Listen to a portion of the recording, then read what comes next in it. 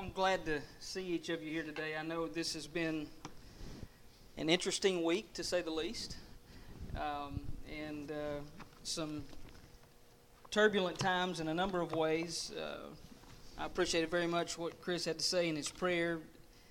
Real or not, there are things that we are facing for sure, and many decisions to be made by individuals as well as organizations, and for that, it's something to think on very carefully and cautiously, and yet I think also with much wisdom and not overreaction, if you will, but a lot of thought.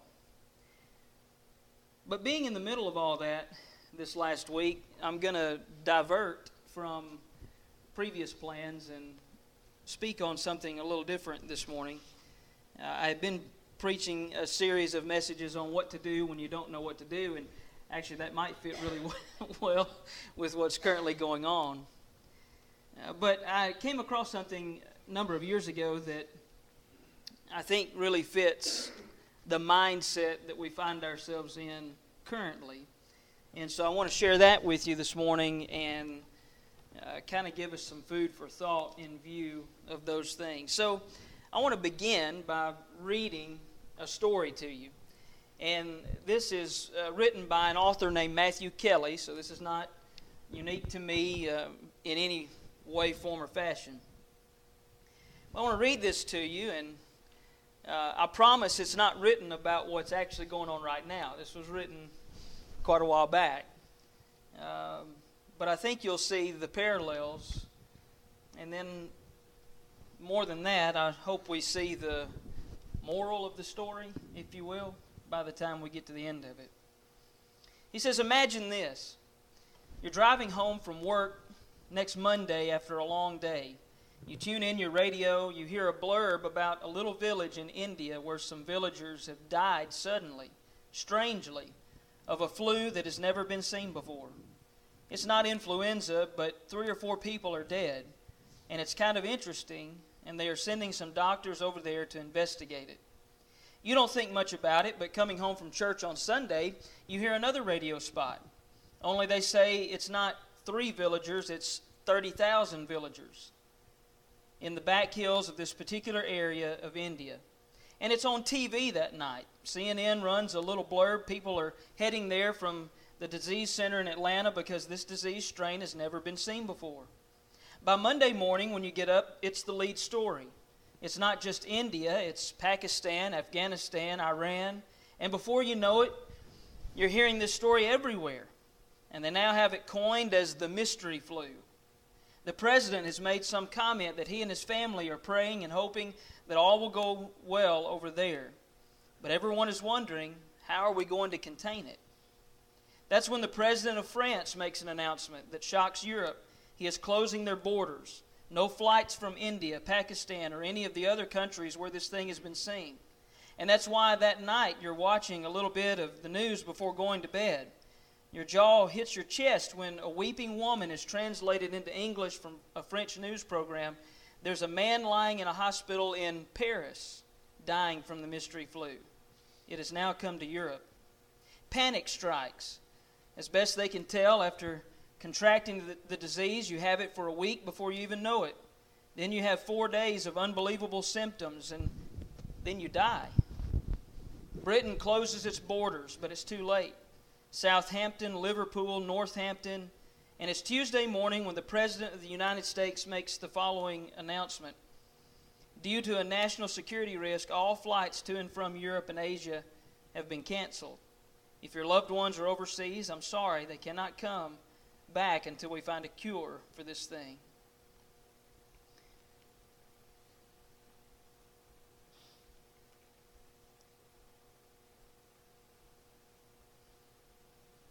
Within 4 days, our nation has plunged into an unbelievable fear. Does this sound familiar? People are wondering, what if it comes to this country? And preachers on Tuesday are saying it's the scourge of God.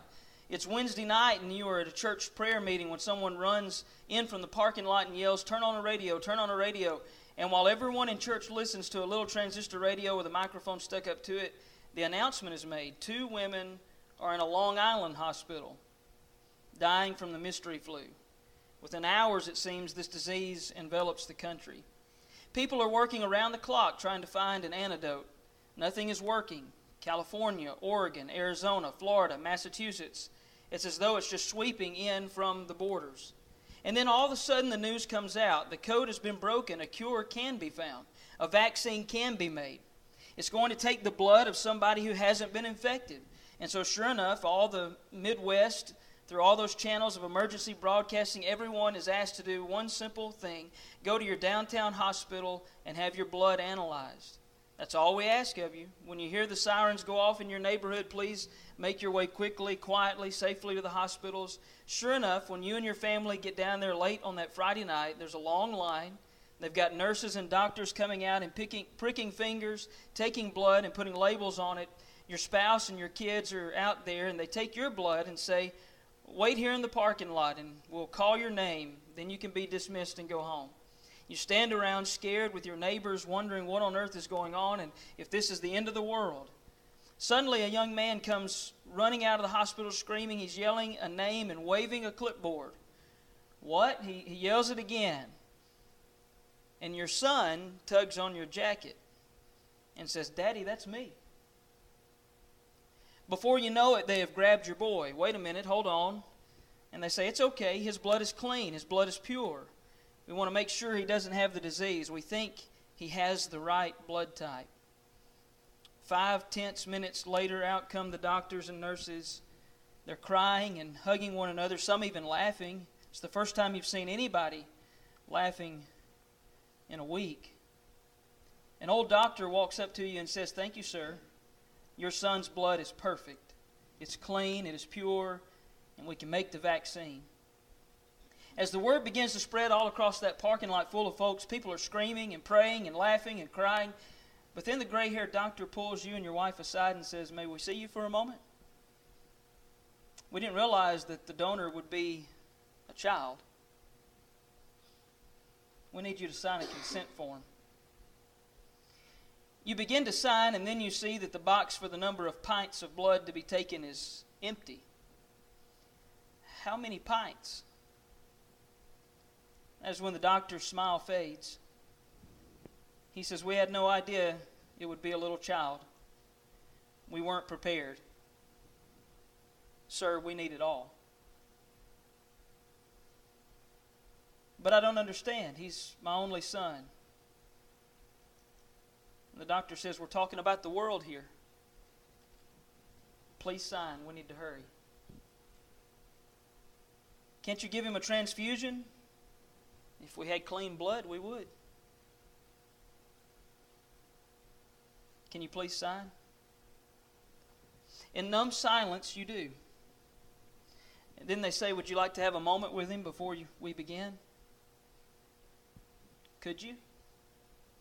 Could you walk back and go to that room where he sits on the table saying, Daddy, Mommy, what's going on? Could you take his hands and say, son, your mommy and I love you, and we would never let anything happen to you that didn't just have to be? Do you understand that?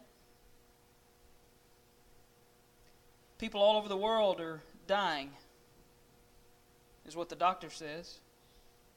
But could you leave? Could you walk out while he's saying, Dad, Mom, Dad, why? Why are you leaving me? And then next week, when they have the ceremony to honor your son, some folks sleep through it. Some folks don't even bother to come. Some folks have a pretentious smile and pretend to care. Wouldn't you want to jump up and say, excuse me, my son died for you? Don't you care? Does it mean nothing to you? The author goes on to say, I wonder, is that what God wants to say? My son died for you. Does it mean nothing? Don't you know how much I care?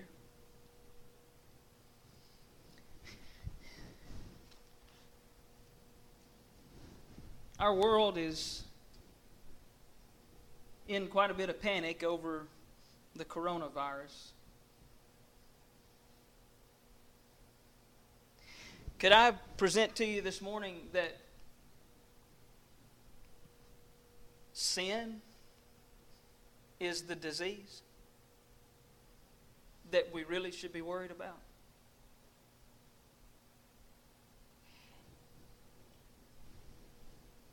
I've seen a number of people through social media and different places say something along the lines this week of, if we were as worried about sin and our souls as we are about this virus,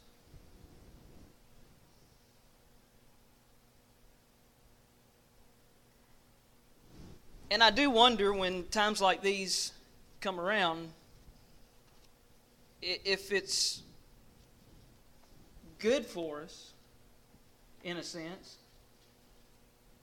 because we do reset our focus. And we're forced to consider our humanity. And we're forced to consider the fragile state of life. And we're forced to think about what really matters. And I don't mean toilet paper.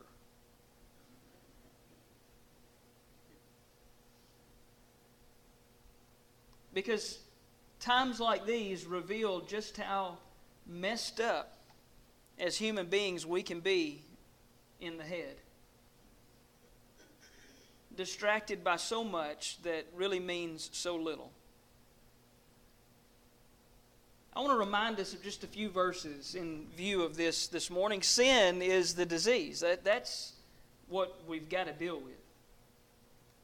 We may suffer in this lifetime from the common cold, from influenza, from COVID-19. And any of those things might even take our lives. But none of those things ultimately matter. Because we know that we're not promised a forever in this life anyway. So, come my final day today, tomorrow, or 50 years from now, 100 years from now, or in the next 10 minutes if the Lord returns to claim us as His own, I better get my mind on the things that really matter. And the disease that, unbeknownst to many, is eating us from the inside out. And it's sin. In Matthew 10, Jesus said it like this, better than I can say it. Matthew 10, verse 28, Jesus said, "And do not fear those who kill the body, but cannot kill the soul. But rather fear Him who is able to destroy both soul and body in hell." You know, there's a lot of fear in people right now. But how many really have the fear of God in them? And the fear of God in that I understand my soul will be in the hands of God when I pass from this life to eternity's gates.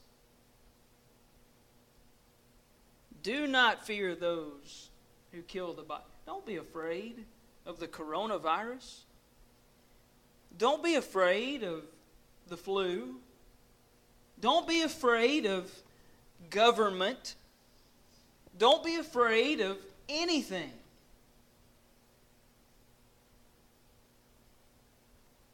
Except God,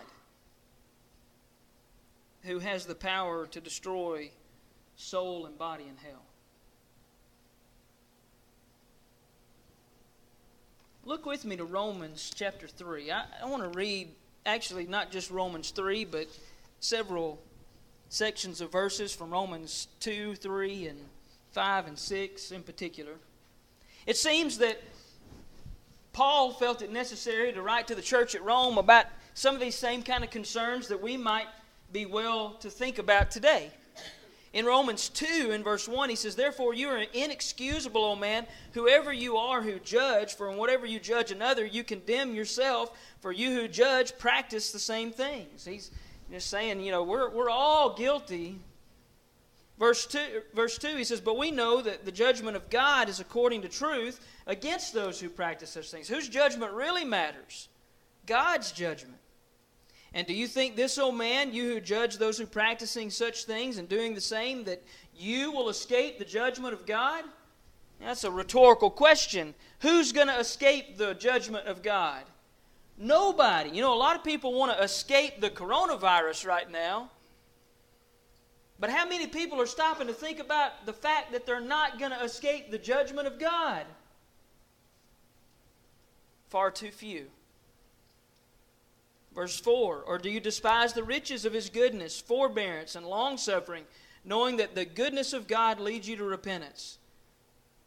But in accordance with the hardness of your impenitent heart, you are treasuring up for yourself wrath in the day of wrath and the revelation of righteous judgment of God, who will render to each one according to their deeds eternal life, to those who by patient continuance in doing good seek for glory, honor, and immortality. But to those who are self-seeking and do not obey the truth, but obey unrighteousness, indignation and wrath, tribulation and anguish on every soul of man who does evil, of the Jew first and also of the Greek. But glory, honor, and peace to everyone who works what is good, for the Jews first and also for the Greek, for there is no partiality with God." Judgment Day is coming. Coronavirus Day may or may not be coming for each of us. But Judgment Day is coming. And God will be the righteous judge. And so I don't care how scared you are of anything on earth, you and I had better be appropriately fearful and in awe and in reverence for the coming judgment day of God. In Romans chapter 3, beginning in verse 9, as Paul has been reasoning with them about Jew versus Gentile and does circumcision avail anything? Does it benefit to be a Jew versus be a Gentile at this point in time? And he's kind of gone back and forth about all these different things. And he says in verse 9, "What then? Are we better than they? Are we Jews better than they, Greeks?" He says, "Not at all. For we have previously charged both Jews and Greeks," notice this, "that they are all under sin." And it's not a surprise as we read through the Old Testament and even at the time of Christ that the Jewish people believed in them as they were the chosen people of God. In many ways, they felt like they were a privileged people and that they had a red carpet rolled out for them into the presence of God. And yet we see that God has repeatedly shown them, no, you're not perfect. The people of God were always to be looking for whom? For the Messiah to save them from their sins. And so whether Jew or Greek, it doesn't matter. They're all under sin. And he quotes from the Old Testament, beginning in verse 10, he says, "As it is written, there is none righteous, no, not one. There's none who understands. There's none who seeks after God. They've all turned aside. They've together become unprofitable. There is none who does good, no, not one." We would be singing praises and joyful if someone told us today that, that our community even would be forever free from the coronavirus. That no, not one of you will succumb to this because a barrier has been put up around this community. And what kind of praises would we sing if a barrier like that could be put up around the state and around the nation? And why stop there? How about around the world? But you see, really, when it comes to sin as the disease, the reverse is true. You might as well stop looking for a barrier to protect you and protect me. Because there's not one.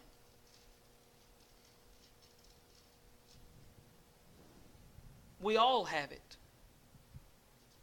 We all have succumbed to it. We all have been infected by it. Keep reading with me here in Romans 3. Look at verse 21. But now the righteousness of God apart from the law is revealed, being witnessed by the law and the prophets, even the righteousness of God through faith in Jesus Christ, to all and on all who believe, for there's no difference. What do you mean there's no difference? All have sinned and fall short of the glory of God. Being justified freely by His grace through the redemption that is in Christ Jesus, whom God set forth as a propitiation by His blood through faith to demonstrate His righteousness, because in His forbearance God had passed over the sins that were previously committed, to demonstrate at the present time His righteousness, that He might be just and the justifier of the one who has faith in Jesus. Sin is the disease. Can we see that Jesus is the cure? The cure is not closing borders. You see that? The cure is not self-quarantine. The Jews tried that. You know, they had their sects, and they had their groups, and they had their holy temple, and they had their walls around the temple, and you could only pass through if this and that, and so where they had borders and barriers. And were they sinless? No. No, not one. But you see the statements made here in Romans 3, in verse 22, the righteousness of God, how? Through faith in Jesus Christ. Jesus is the cure. All have sinned and fallen short of the glory of God in verse 23. But notice verse 24, being justified freely by His grace, how? Through the redemption that is in Christ Jesus. Explain that more, Paul. He does. Verse 25. Whom God set forth as a propitiation. That's a big word, isn't it? Literally, mercy seat, taking the place of. In our place. Propitiation, how? By His blood. Through faith. Because in His forbearance, God had passed over the sins. Sin's the problem. Sin's the disease. Verse 26, that God may be the justifier of who? Of the one who has faith in Jesus. Jesus is the cure. Go with me to Romans 6.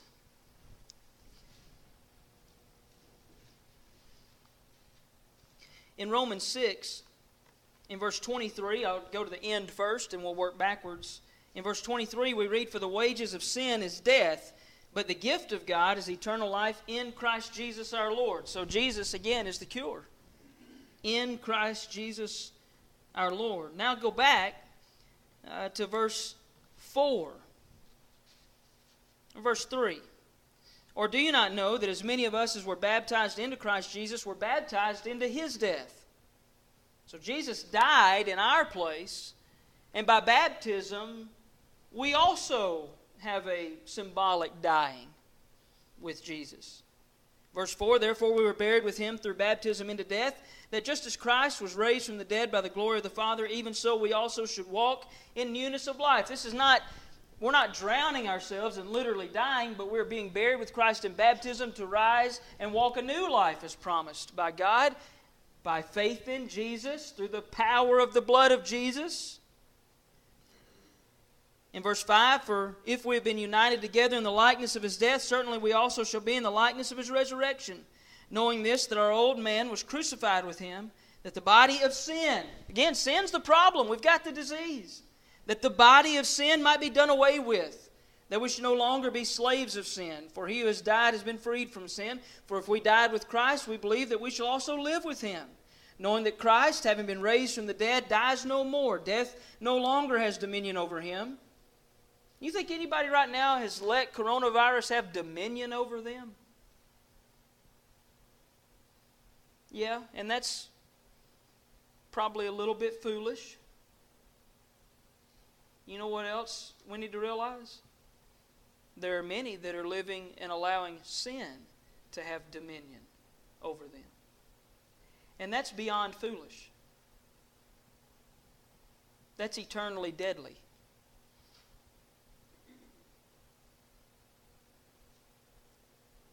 Verse 10, for the death that he died, that Jesus died, he died to sin once for all.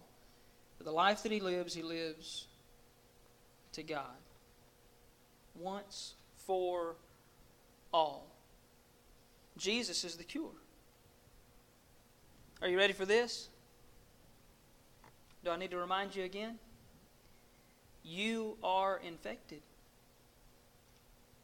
I am infected. Maybe not with COVID-19,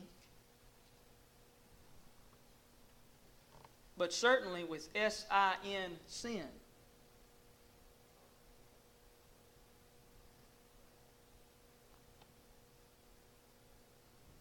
In Romans 5, in verse 6, we read, for when we were still without strength, in due time Christ died for the ungodly. For scarcely for a righteous man will one die, yet perhaps for a good man someone would even dare to die. But God demonstrates his own love toward us, in that while we were still sinners, Christ died for us. Much more then, having now been justified by his blood, we shall be saved from wrath through him. For if when we were enemies we were reconciled to God through the death of his Son, much more, having been reconciled, we shall be saved by his life. And not only that, but we also rejoice in God through our Lord Jesus Christ, through whom we have now received the reconciliation. Jesus is the cure, but that doesn't matter until you realize that you're infected.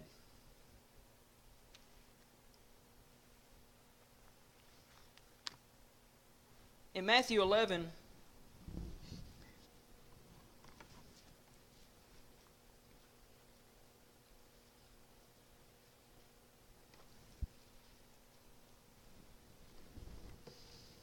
verse 28 through 30, Jesus said this, come to me, all you who labor and are heavy laden, and I will give you rest.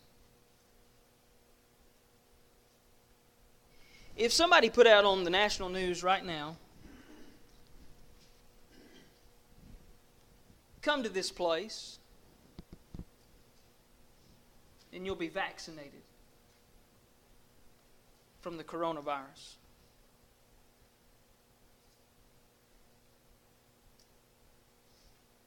Would there be a mad dash?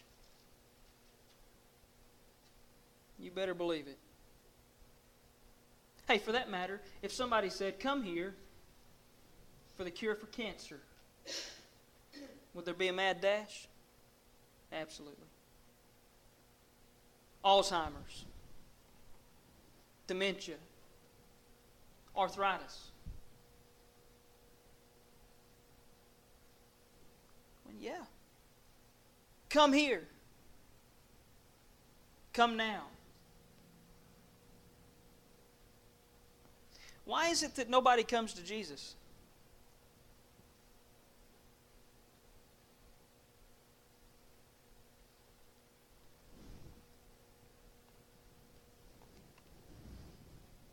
Come to me, all you who labor and are heavy laden, and I will give you rest.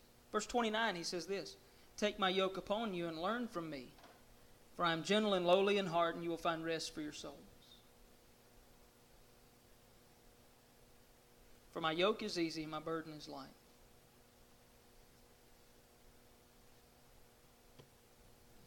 In Matthew 28, as Jesus is leaving his disciples here on earth, preparing to leave, he gives them what we call the Great Commission. Interestingly, many church leaders today are saying that this has kind of in a lot of ways become the Great Omission. We don't talk about it enough. And we certainly don't practice it and do it enough. If we did, people would be coming to Jesus. If we did, then buildings would be full. If we did, then gospel meetings would flourish. If we did, then sin would be understood to be the disease. And Jesus would be understood to be the cure.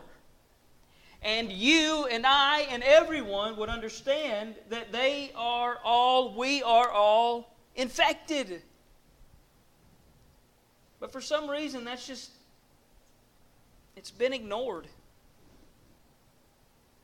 But in Matthew 28 and 18 through 20, Jesus came and spoke to them, saying, all authority has been given to me in heaven and on earth. You know, I find it interesting that right now everybody's waiting for what the president will say. He's the all authority, right? Well, what's the president going to say? It's absurd to blame the president for coronavirus. It's absurd to blame any authority for coronavirus. But we still look to them. We look to them. What are they going to say? What are they going to do?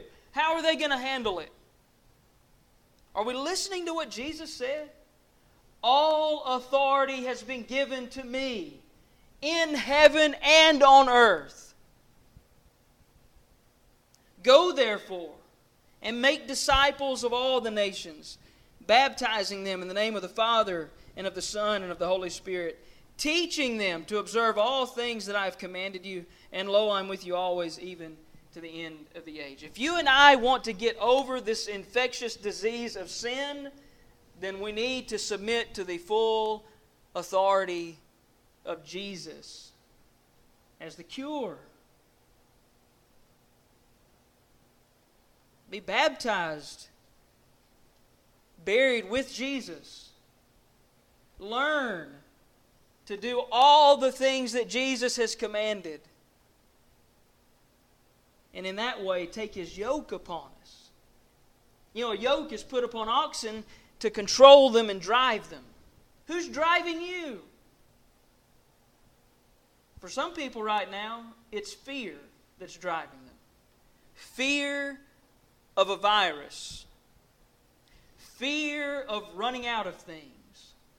Fear of containment. Fear of recession. Fear.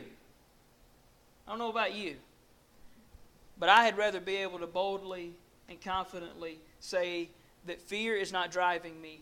Jesus is driving me. Come to me, He says. Take my yoke upon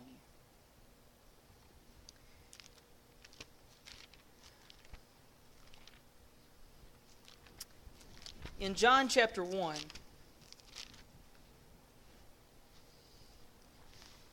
John the Baptizer, has been proclaiming the coming of Jesus out in the wilderness. And he's out there baptizing in the wilderness. And on a certain day, he looks up, and lo and behold, who does he see? He sees Jesus. In John 1 verse 29, John saw Jesus coming toward him and said, behold, the Lamb of God who takes away the sin of the world.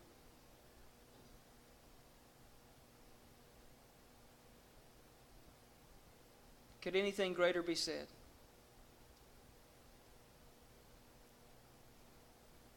A day is coming when someone is going to find a quote-unquote vaccine for the coronavirus.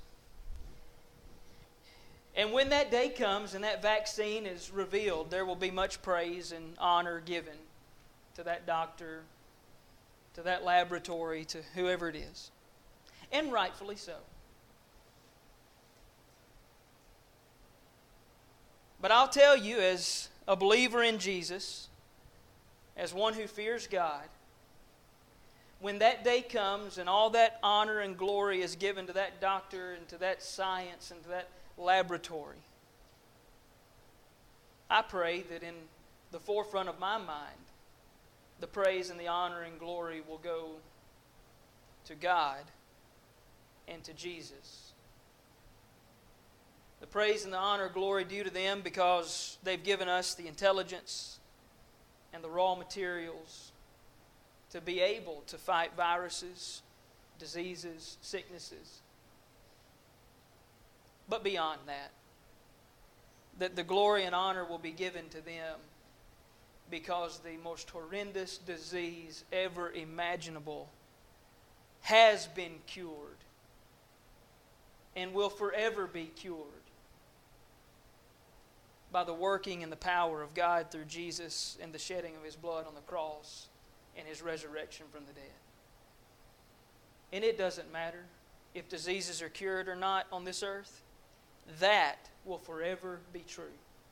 And that is a reason to wake up every day. That is a reason to put our faith and trust in God every day. That is a reason to not fear what we may face in this life. That is a reason to not fear the day of our death, but to anxiously await for it when we can be with God, because our souls will be safe with Him. Do you believe that? I hope you do.